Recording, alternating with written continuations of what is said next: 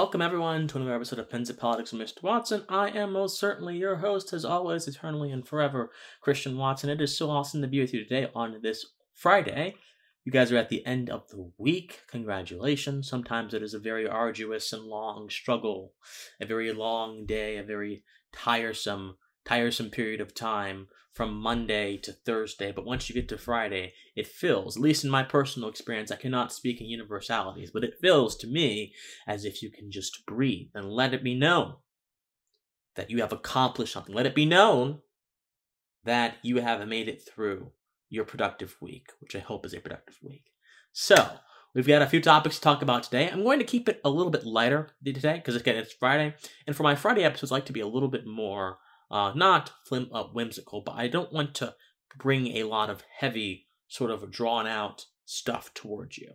Because I understand that on Friday, well, a lot of people are trying to relax, they're trying to enjoy themselves, and I want to give you a show that allows you to enjoy yourself, but enjoy yourself while still engaging your mind. That is what's important. It is very important not to slip into complacency, even when you are vacationing. Your mind is like a muscle. You can leave a muscle alone for a day or two, but it has to keep going. It has to keep being flexed for it to grow and have the nutrients that it needs to continue to grow.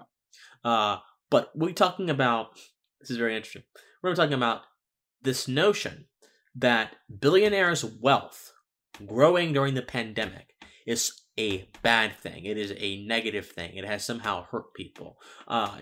This notion, and there was a big story out today, that U.S. billionaires' wealth grew by about $845 billion. This is a story out at Business Insider. And this is being extrapolated to mean, oh, well, during the pandemic, lots of people lost their jobs, there was economic calamity, but these people got richer, therefore they're exploiting people, which is absolute nonsense, and I'm going to explain why it's nonsense.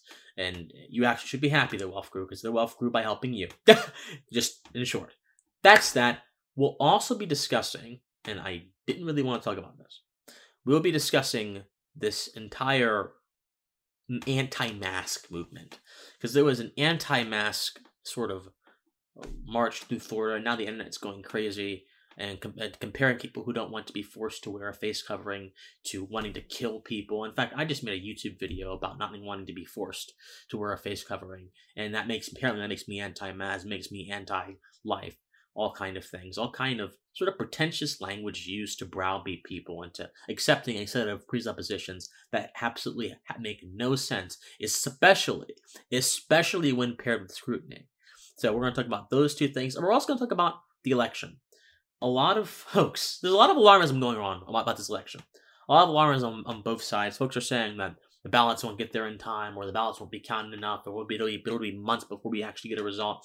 All of this stuff is taking away from the important part of this season. Because this is not a season to panic. This is a season to understand, to gain sort of knowledge about what's going on, and what is going on in the country, and how presidential politics relates to that. So we'll be talking about all of that and more today on this episode of the Pensive Politics podcast here with Christian Watson. All right, guys. So, Business Insider came out today and said $845 billion was the dreaded figure by which the wealth of the country's top billionaires, Bezos, Musk, Gates, increased during the pandemic. Now, a lot of folks have already came out and they've said, oh dear, these people have gotten richer while everyone's suffering. And so, when you phrase this occurrence in those terms, it certainly seems like these billionaires have prospered on the backs of the suffering of Americans, of some sort of sadistic quality here. That's what people who are proponents of this idea would have you believe. But what they don't necessarily get to are the reasons why their wealth increased. So, billionaires do not exist in a vacuum, my friends. They don't exist in a vacuum. Billionaires, or any wealth creator, they exist primarily to create value for you. How do you think they're billionaires? Their money just didn't pop out of thin air. Their money was actually derived from a source. It was derived for practice. In a capitalistic society, or I would say pseudo-capitalistic, America is not truly capitalist. We are perhaps the closest to capitalism that we have on Earth, but we are not truly free market. I wish we were. I wish we would get rid of all the regulations and let's let people trade and create services and exchange amongst themselves without the government nannying us into arbitrary qualifications of fairness and all this other stuff that absolutely has nothing to do with the micro interactions that make up the capitalist system as we understand it in theory. But still, in a near capitalist system, what you have is you have people creating value and other people giving folks money, a reward, or some other kind of benefit for creating value. When you have that symbiotic relationship going on, you understand that wealth and the influence of that wealth is not necessarily lopsided. It's not concentrated on one side of the line. Wealth is nothing more than the quantity, get this, of you in a capital society, of an individual having pleased someone else by providing value to their life. Wealth is the manifestation of value providence. That is all wealth is, my friends. It is the manifestation of value providence. Well, I hear the retorts already. Well, what if you inherited wealth? Okay, well, that wealth you inherited was probably the manifestation of value providence too. Even if your acquisition of the wealth did not occur in that manner, you're still inheriting the product of value acquisition. So if you buy an apple at the grocery store, you're still inheriting the product of someone who cultivated that apple and grew that apple and shipped that off to the grocery store so it could be bought there. It's just the same thing. It's just on a longer sort of chain of custody. That's the thing. And so when you get that, when you understand that, the idea of these people accruing wealth becomes much less menacing and actually becomes humbling. The American economy lost over $1 trillion over the course of this plague. It just wrecked everything. Well, the plague did something, but it didn't do as much as our reaction to it did. Shutting down the economy, calcifying economic interactions to be virtual or online and not physical, which therefore destroyed thousands of mom and pop businesses across the country, devastated rural America, and sent the stock market into a downward spiral, which it is recovering from, thankfully, over the past few weeks. But still, that does not bode well for economic progress, especially when the cause of those calamities were not natural market failures, were not natural market decisions that had bad consequences. No, the cause of those calamities were nothing more than governmental edicts meant for our own good. One of my mentors, Dr. James Harrigan, always says, and I first Peter saw, he always says that good intentions oftentimes unintended consequences. And I'm paraphrasing him, of course. I hope I'm not butchering that, Dr. Harrigan, if you're listening to this. He always says that. And that is a very important concept to understand. Because no matter what you think might be good for people, no matter what you think might be good for people, and no matter the intention behind an action, we do exist in an objective reality, my friends. We do exist in a world that is not predicated upon our individual subjective desires, but is predicated upon constants, upon rules, upon laws of nature, upon laws of economics, upon laws of physics, upon all kind of things that govern the spaces our interactions occur in, and also the science of our interactions, i.e. economics. We exist in those worlds, and so we must adhere to that. We must not go against those natural laws. We must understand them. We must use them for the value production and the benefit of those who produce value for you. The benefit of your family, the benefit of you even. I don't believe in living for anyone else but yourself unless those people are tailored towards you, right? And this is the sort of ethic of Christianity. You're supposed to at first seek ye first the kingdom of God. That's what the Bible says. if you're a Christian. If you're not a Christian, Taoism. Taoism is about releasing your opinions, your preconceptions, and letting everything just flow through you. Understanding the Tao through sacrifice of your preconceptions, through sacrifice of your sort of material aims. Sort of reverence to Allah, reverence to God in Islam, reverence to God in Judaism. So it doesn't have to be a Christian to appreciate this concept. You are the first line of any action, the first benefactor, the first recipient of any action you do. And therefore, your action should benefit you, ultimately, and they should also help those who are close to you. That's what I believe. I think that's consistent with everything else I've said on this program. And so, ultimately, this idea that these billionaires are somehow hurting us because they're making money. No. The fact that we had these crippling shutdowns, which took a lot of money, a lot of wealth out of the American economy, and they followed the sort of Krugman broken windows theory that, hey, okay, these things are destroyed now, the economy is destroyed. Let's just throw more money at the economy to stimulate spending. That's what Krugman said during hurricane.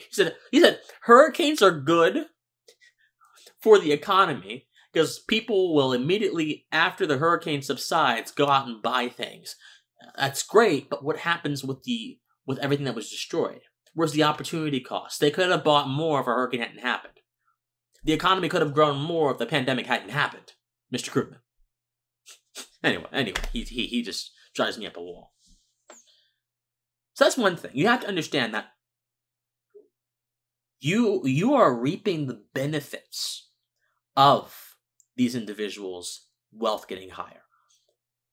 Walmart just today announced they are raising wages. We are still in the middle of the pandemic. There are some places that have not opened up yet. Mask mandates abound.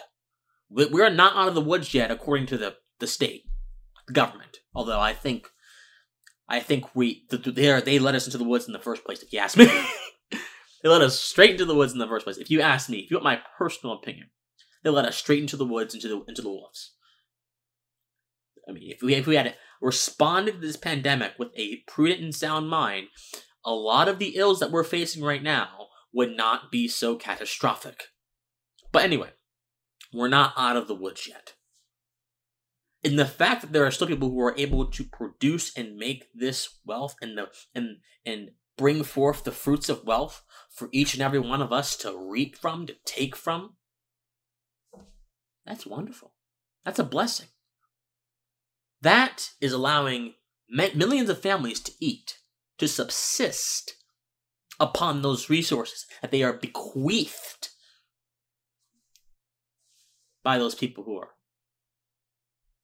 so wealthy, that are so evil, that many people think they're so evil. So be happy that these billionaires are getting richer. That's number one. Or I guess that's number two as well. Be happy that there are people that are doing well. Also, there's an envy issue. I'm just going to say it straight. There's an envy issue in this country. And everywhere, really. Folks say that envy is part of human nature. I disagree. Human nature's base instinct is to survive. But we, especially here in America, have transcended that base human instinct of mere survival. We've gone beyond that. We want to survive, but we also want to thrive.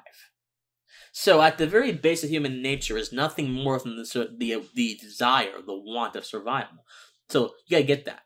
You need to stop trying to justify bad behaviors and toxic mindsets by making a fallacious argument from nature, which simply says it is natural, therefore it is correct, which is logically fallacious. Something can be natural all you want, but it can still be morally wrong. In the animal kingdom, among spiders, it is natural for a mother to eat her young. That does not make it correct. The quality of naturalness does not make an action correct. So stop saying that bad behavior is a result of nature. Because even if it is, is still wrong. So that's it's an intellectually lazy excuse to be as sloppy as possible, to dare suggest that bad behavior is a result of things that go beyond you. You have free will, my brothers and sisters. You have the ability to proceed forth into this set world and rearrange certain things and create a brilliant life for yourself. Stop being lazy and stop being envious. You do not lose because Elon Musk has billions of dollars.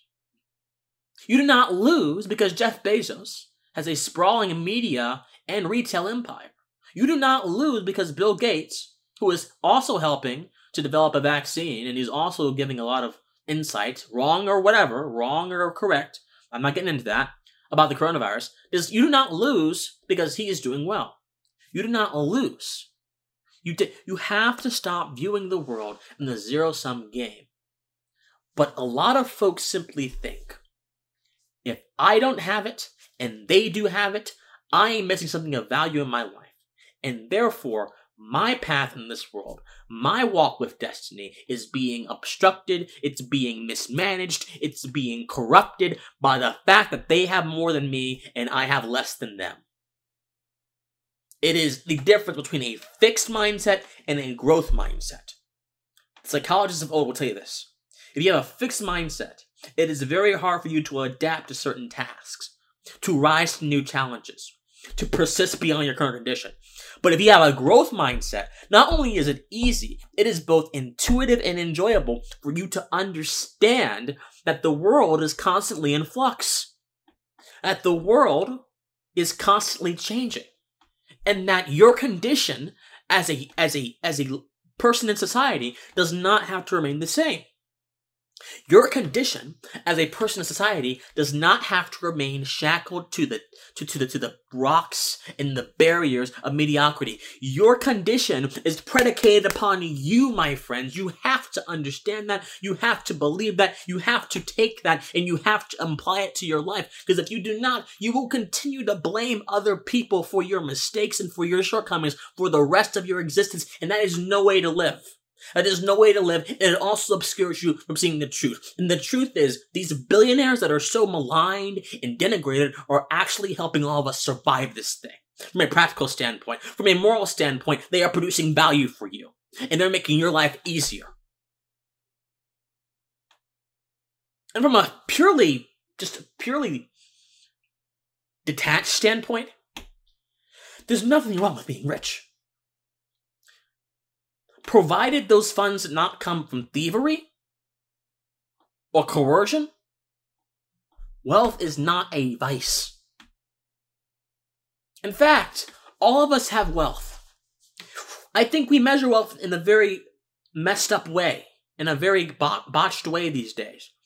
Wealth is seen as the amount of, I don't know, it's the amount of what?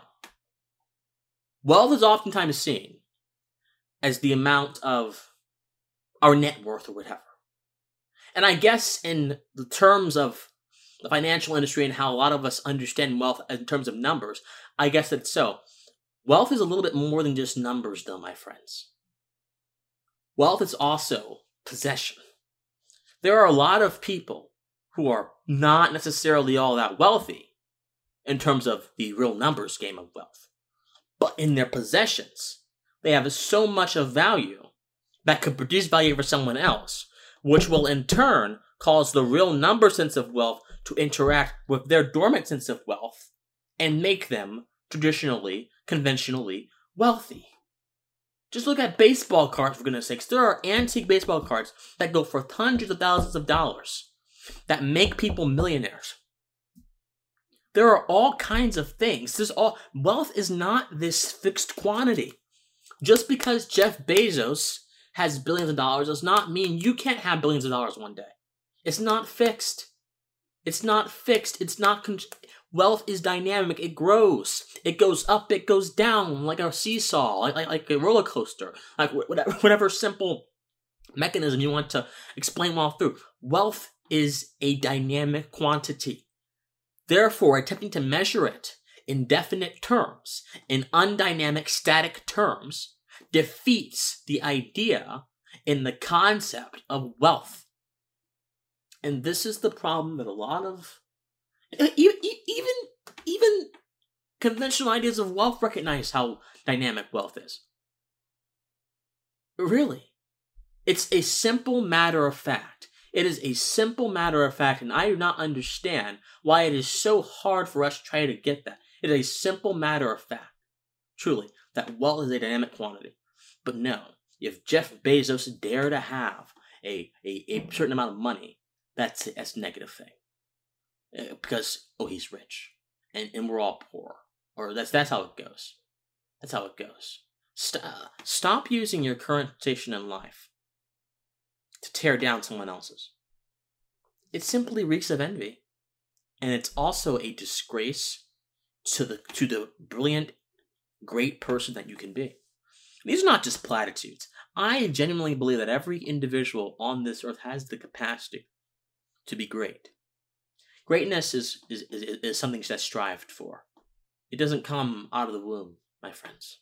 Greatness is strived for. And I believe that everyone on this earth can be great if they so want to, if they so choose to. But the problem is, our greatness is oftentimes eclipsed by our underestimation of ourselves. The biggest enemy that you ever have is you, my friends. Christian, this is a politics podcast. Why are you giving me self-help advice? Because guess what? A lot of politics is the outgrowth of low self-esteem. A lot of politics is the outgrowth of low self-esteem. That's what it is. And I'll be honest, I myself have struggled with self-esteem issues. Absolutely. And that's okay. The point is, you have to be willing to confront that. You have to be willing to talk about that. And you have to confine those low self-esteem issues away from interacting with your broader life. That's my point. And so the reason I'm doing an entire segment on this is because it's a tired line. 10% control 90% of the wealth in the country. It's a tired line that is based on misunderstood ideas of what wealth is, that is based on envy, that is based on a lot of things that we don't really have any business needing. It doesn't help us, it doesn't help you become your higher self. It simply regresses your ability. It retrogrades your ability to think about these things in a dynamic way. This is not the mind of Magellan, of Marco Polo, of Gutenberg, of Salvonaro, one of the Protestant revolutionaries, of Zwingli, another Protestant revolutionary over in Switzerland, of Winston Churchill, of Margaret Thatcher. This is not the mind of them. This is the mind of an envious person, an envious being. And you owe yourself better than to be envious. All right, coming up on time for the first segment to end. Thank you guys so much for listening, guys. Again, subscribe on Apple Podcasts, Spotify, YouTube, Christian Watson, Pensive Politics for the other three. My Twitter, Instagram, Facebook, all at Official C. Watson. All right, guys, I'm going to see you a little bit soon. Thank you so much for listening to Pensive Politics on the Fed by Ravens radio network. Be back.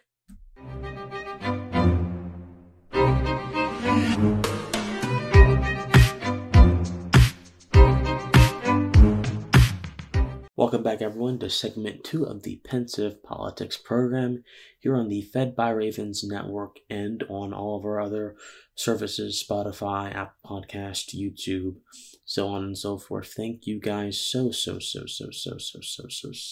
much for watching, for tuning in. I hope that the news that you heard was good.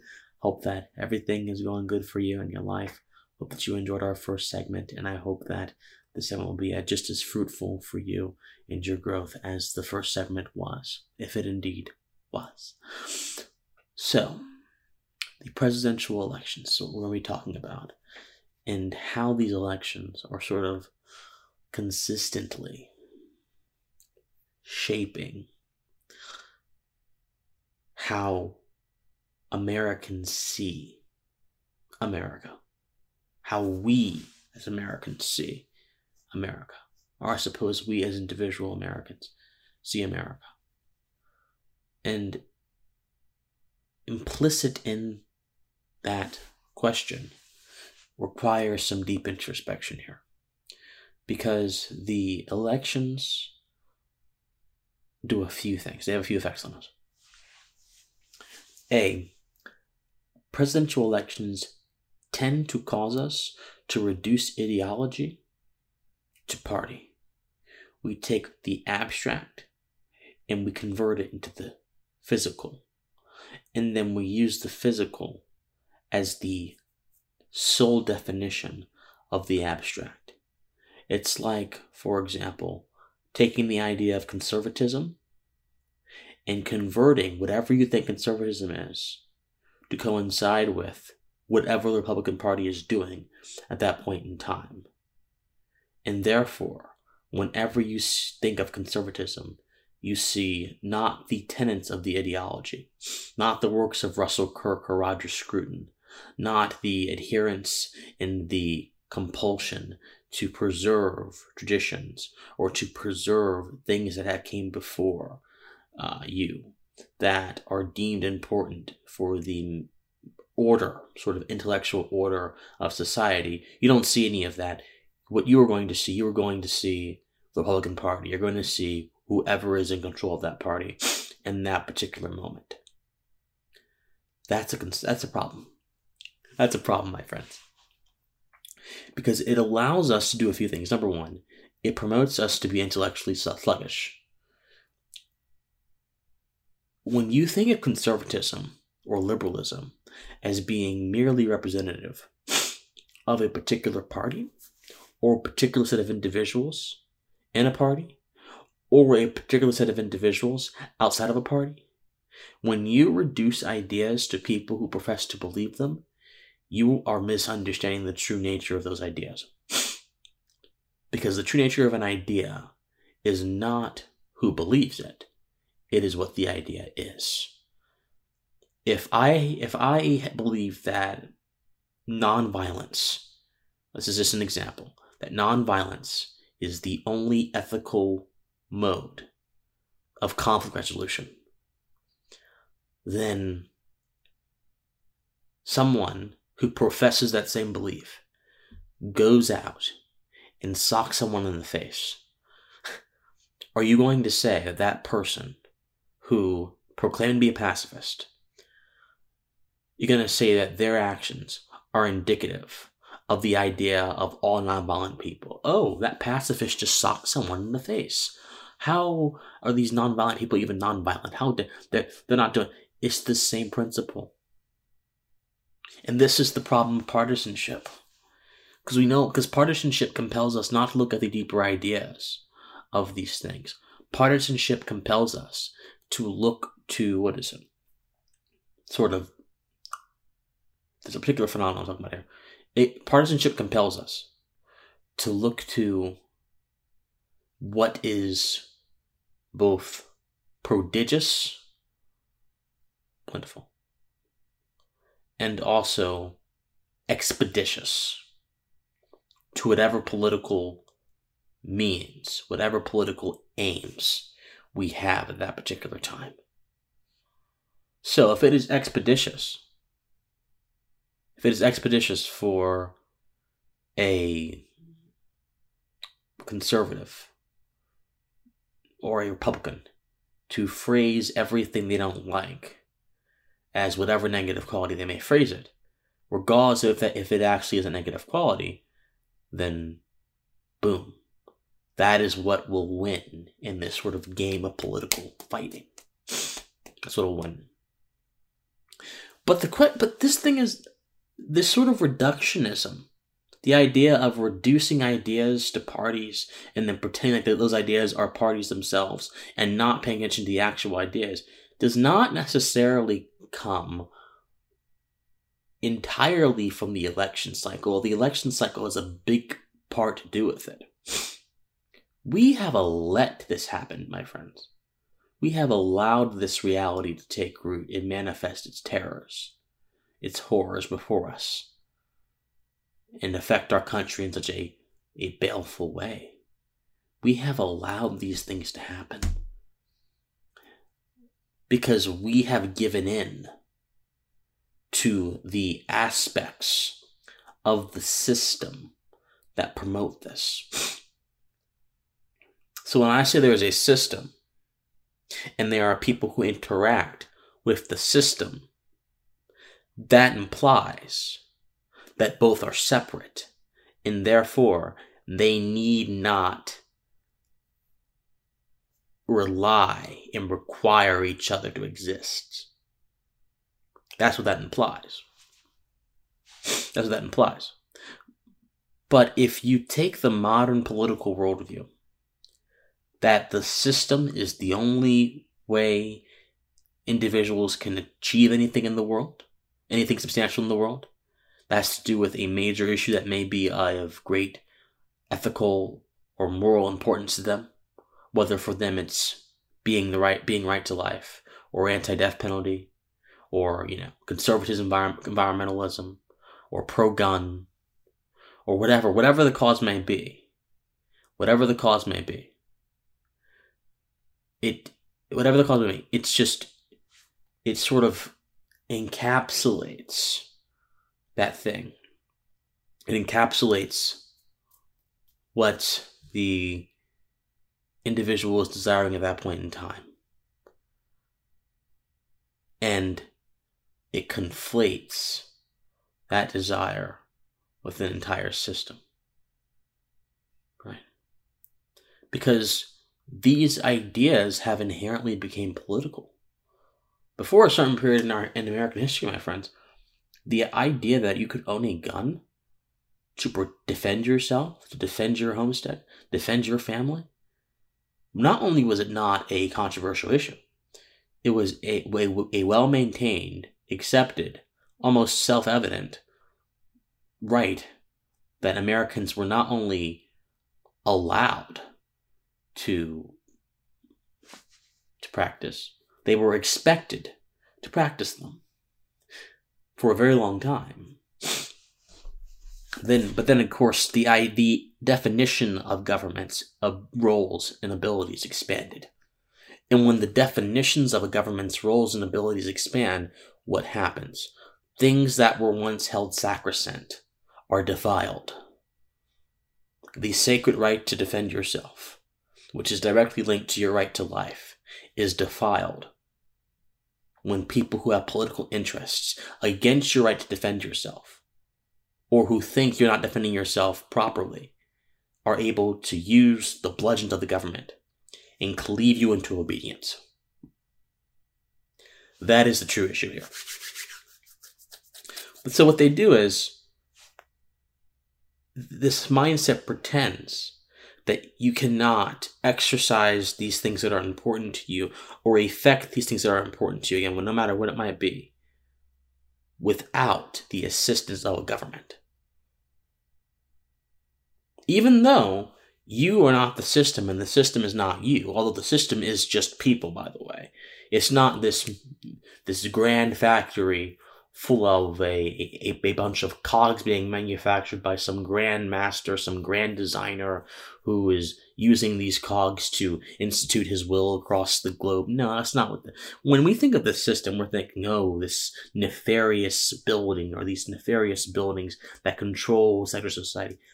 The system is simply people who have gotten a little bit of education, who have managed to seize the levers of power in the government and use those levers of power to direct whatever they're directing in that particular point in time.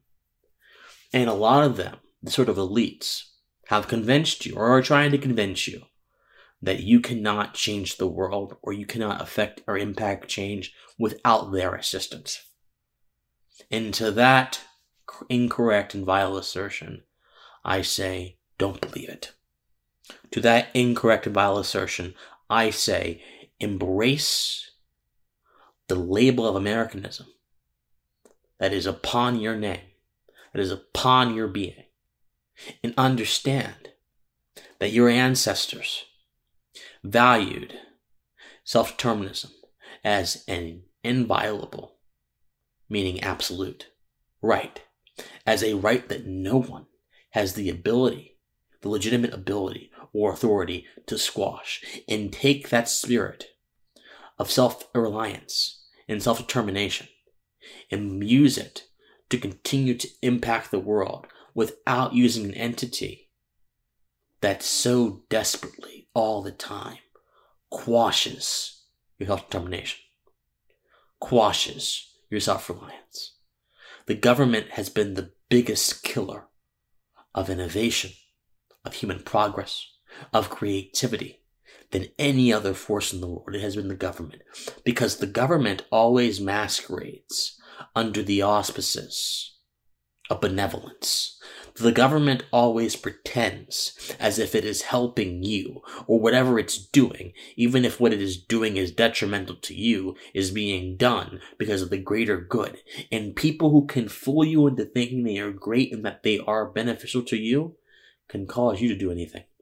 People who can see, it's not the people who come out and say, I'm a scary person, or I am a mean person, or I mean to do harm to you, or they show it through their actions. Those people are not what you need to be concerned about. You need to be concerned about the people who have the audacity to cloak themselves beneath the veneer of charitability and make themselves seem oh so kind, but in all reality they're thieving snakes.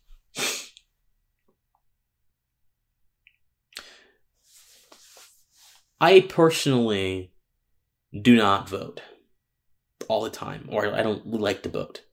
And a lot of people recoil when I say that. A lot of people say, and I've had professors say this to me, all kind of folks. I have had people on my campus who are doing sort of mobilized thing to get out the vote say this to me. I've had election volunteers of many different campaigns say this to me. I got into an argument when I was in Iowa with one of Pete Buttigieg's staffers. Right as Pete was just like a few feet away from us shaking hands, I got into an argument about him, or an argument about Mr. Buttigieg's ideas, and that he fundamentally misunderstood freedom, and that he just didn't necessarily get get what America was truly meant to be about. And when he was like, "Well, why don't you just vote for someone else?" I'm like, that's not going to change anything. That is not the method in which I'm going to impact change, by using a system that itself is so antithetical and anathema to change. That's just not what's going to happen. That's not how it's going to happen either. And any honest person can tell you that. Any honest person can tell you that just as the wheels of justice, as the old adage says, churn slowly, the wheels of change, well, if they don't churn at all because they haven't been oiled in eons. Genuinely. But I don't vote. I don't. Not just because I think that it's ineffective, which I largely do think it's ineffective. But I also, it seems very odd to me to want to use legislative bodies, the government, to impact the world, when the government's not meant to impact the world. The government is simply meant, in its very basic state, to preserve your rights. That's it. Your right to, as the inevitable, immortal, illustrious John Locke said, life, liberty, and property. That's it. That's what the government is meant to do. Nothing more, nothing more, nothing less. They're not meant to provide you education. They're not meant to provide you healthcare. They're not meant to regulate commerce. They are meant to preserve your rights from those who would seek to take them. That's all they are meant to do. So why am I going to enable a practice which goes against what is correct in the attempt to establish what is correct? Answer that. Why am I going to enable a practice that goes against what is morally correct in an attempt to establish moral correctness that is both paradoxical, oxymoronic, and stupid? And I don't know about you guys, but I am not going to endeavor in stupidity when it comes to my station, my mission on this earth. And I most certainly hope that you don't either. Because I happen to believe those of you who are hearing the sound of my voice reverberate off of your speaker and implant into your consciousness, I certainly hope that you understand that you are a brilliant human being who deserves more than to be told that your main way of ensuring that you can make a difference in this world is by going through a institution that is inherently indifferent to difference, or sometimes even hostile to difference. I'm sure many of you on the Fed by Ravens network, many of you will probably appreciate this. I'm not sure if some of my more younger listeners, even though I'm 20 myself, although I'm an atypical 20-year-old. So I'm not sure some of my younger listeners will appreciate this, but there is a movie called Mr. Smith Goes to Washington. And it's really about this crusading politician that just goes to Washington, D.C. with a mission to change the town, to change the corruption, and restore it back to its original purpose, its greatness. And of course, he meets massive resistance, and ultimately, even though he makes a lot of speeches, change just didn't happen as it was supposed to, or as much as he had hoped to. And any so-called independent or maverick, whether it was Ted Cruz protesting the Affordable Care Act by staying on the Senate floor for upwards of 20 hours. I watched that. 2013, I was actually watching that on and off. Upwards of 20 hours. Whether it's Rand Paul protesting the illegal, illicit, and immoral Obama drone strikes during that same time period as well. No matter who they are, they will tell you that it is very hard to be different in Washington. Hey, Justin Amash will tell you that. Justin Amash said a few things that he wasn't supposed to say, according to the political class in Washington, and they just raked him over the coals. They just absolutely devastated him. And this is not necessarily an affirmation of everything he's ever said or done. I don't know everything he's ever said or done. I don't have access to that kind of knowledge, that kind of divine sort of length of knowledge. That's not. If you do, then please let me know. Because if you know everything he said or done, he probably know a lot of things that could help me in my life that I've been wondering about for a very long time. So if you know that information, just let me know, please. But you get my point, correct? My point is simply this. We have to stop letting the system, the electoral system, hoodwink us into believing it is the only way, or the best way, or the most effective way, or the least stressful way. Whatever beneficial adjective they want to append upon their monopoly, because the government truly is a monopoly. Whatever they want to append upon, it is time for us to say no. You are not even meant to help us impact change. You are meant to preserve my right to go out and impact change in a peaceful, non-coercive way as my conscience sees fit according to those parameters. So forget about you, government. Forget about you trying to do change, government, because you have actually been, for a good majority of your history, actually for the entire both the length and the definition of your history, you have been the primary opponent of change. Forget about you. I'm going to go pursue my own pursuits. When you recognize that, when you embrace your power as an individual, that is when change will happen. Change will not happen by casting your ballot for Republican or Democrat this November. Just saying it. Regress can happen. When I say change, I mean like upward progression. But I do suppose regress could happen. If Joe Biden gets into office, I'll just be honest with you. If Joe Biden gets into office, he will not last. Kamala Harris will take over eventually, sooner or later.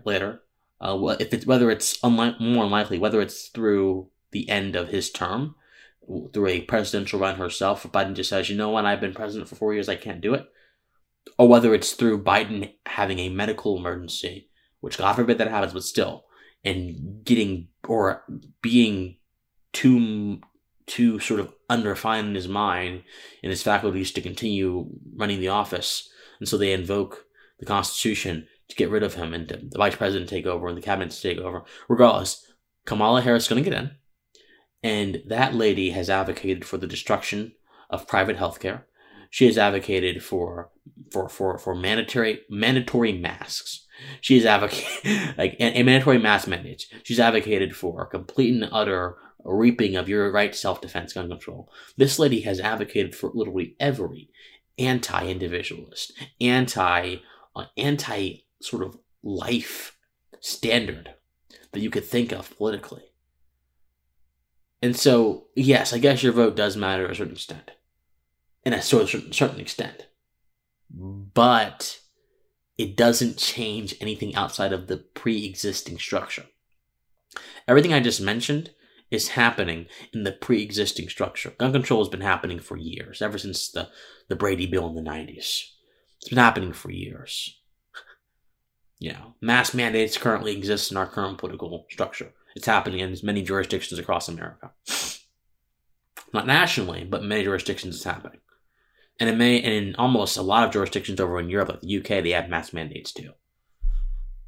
Lack of private healthcare, and that's status quo for many places in Europe, in Canada, and even in America in some instances, although there's a little bit more leeway here, or even though we have a terribly managed government-run healthcare system, there's still private healthcare. But still, my point is, the system will preserve the status quo. If you want to actually make change, go outside of the government, go outside of the voting booth. Don't even go into the voting booth in the first place, and go make change on your own. That's what I'm saying to you people.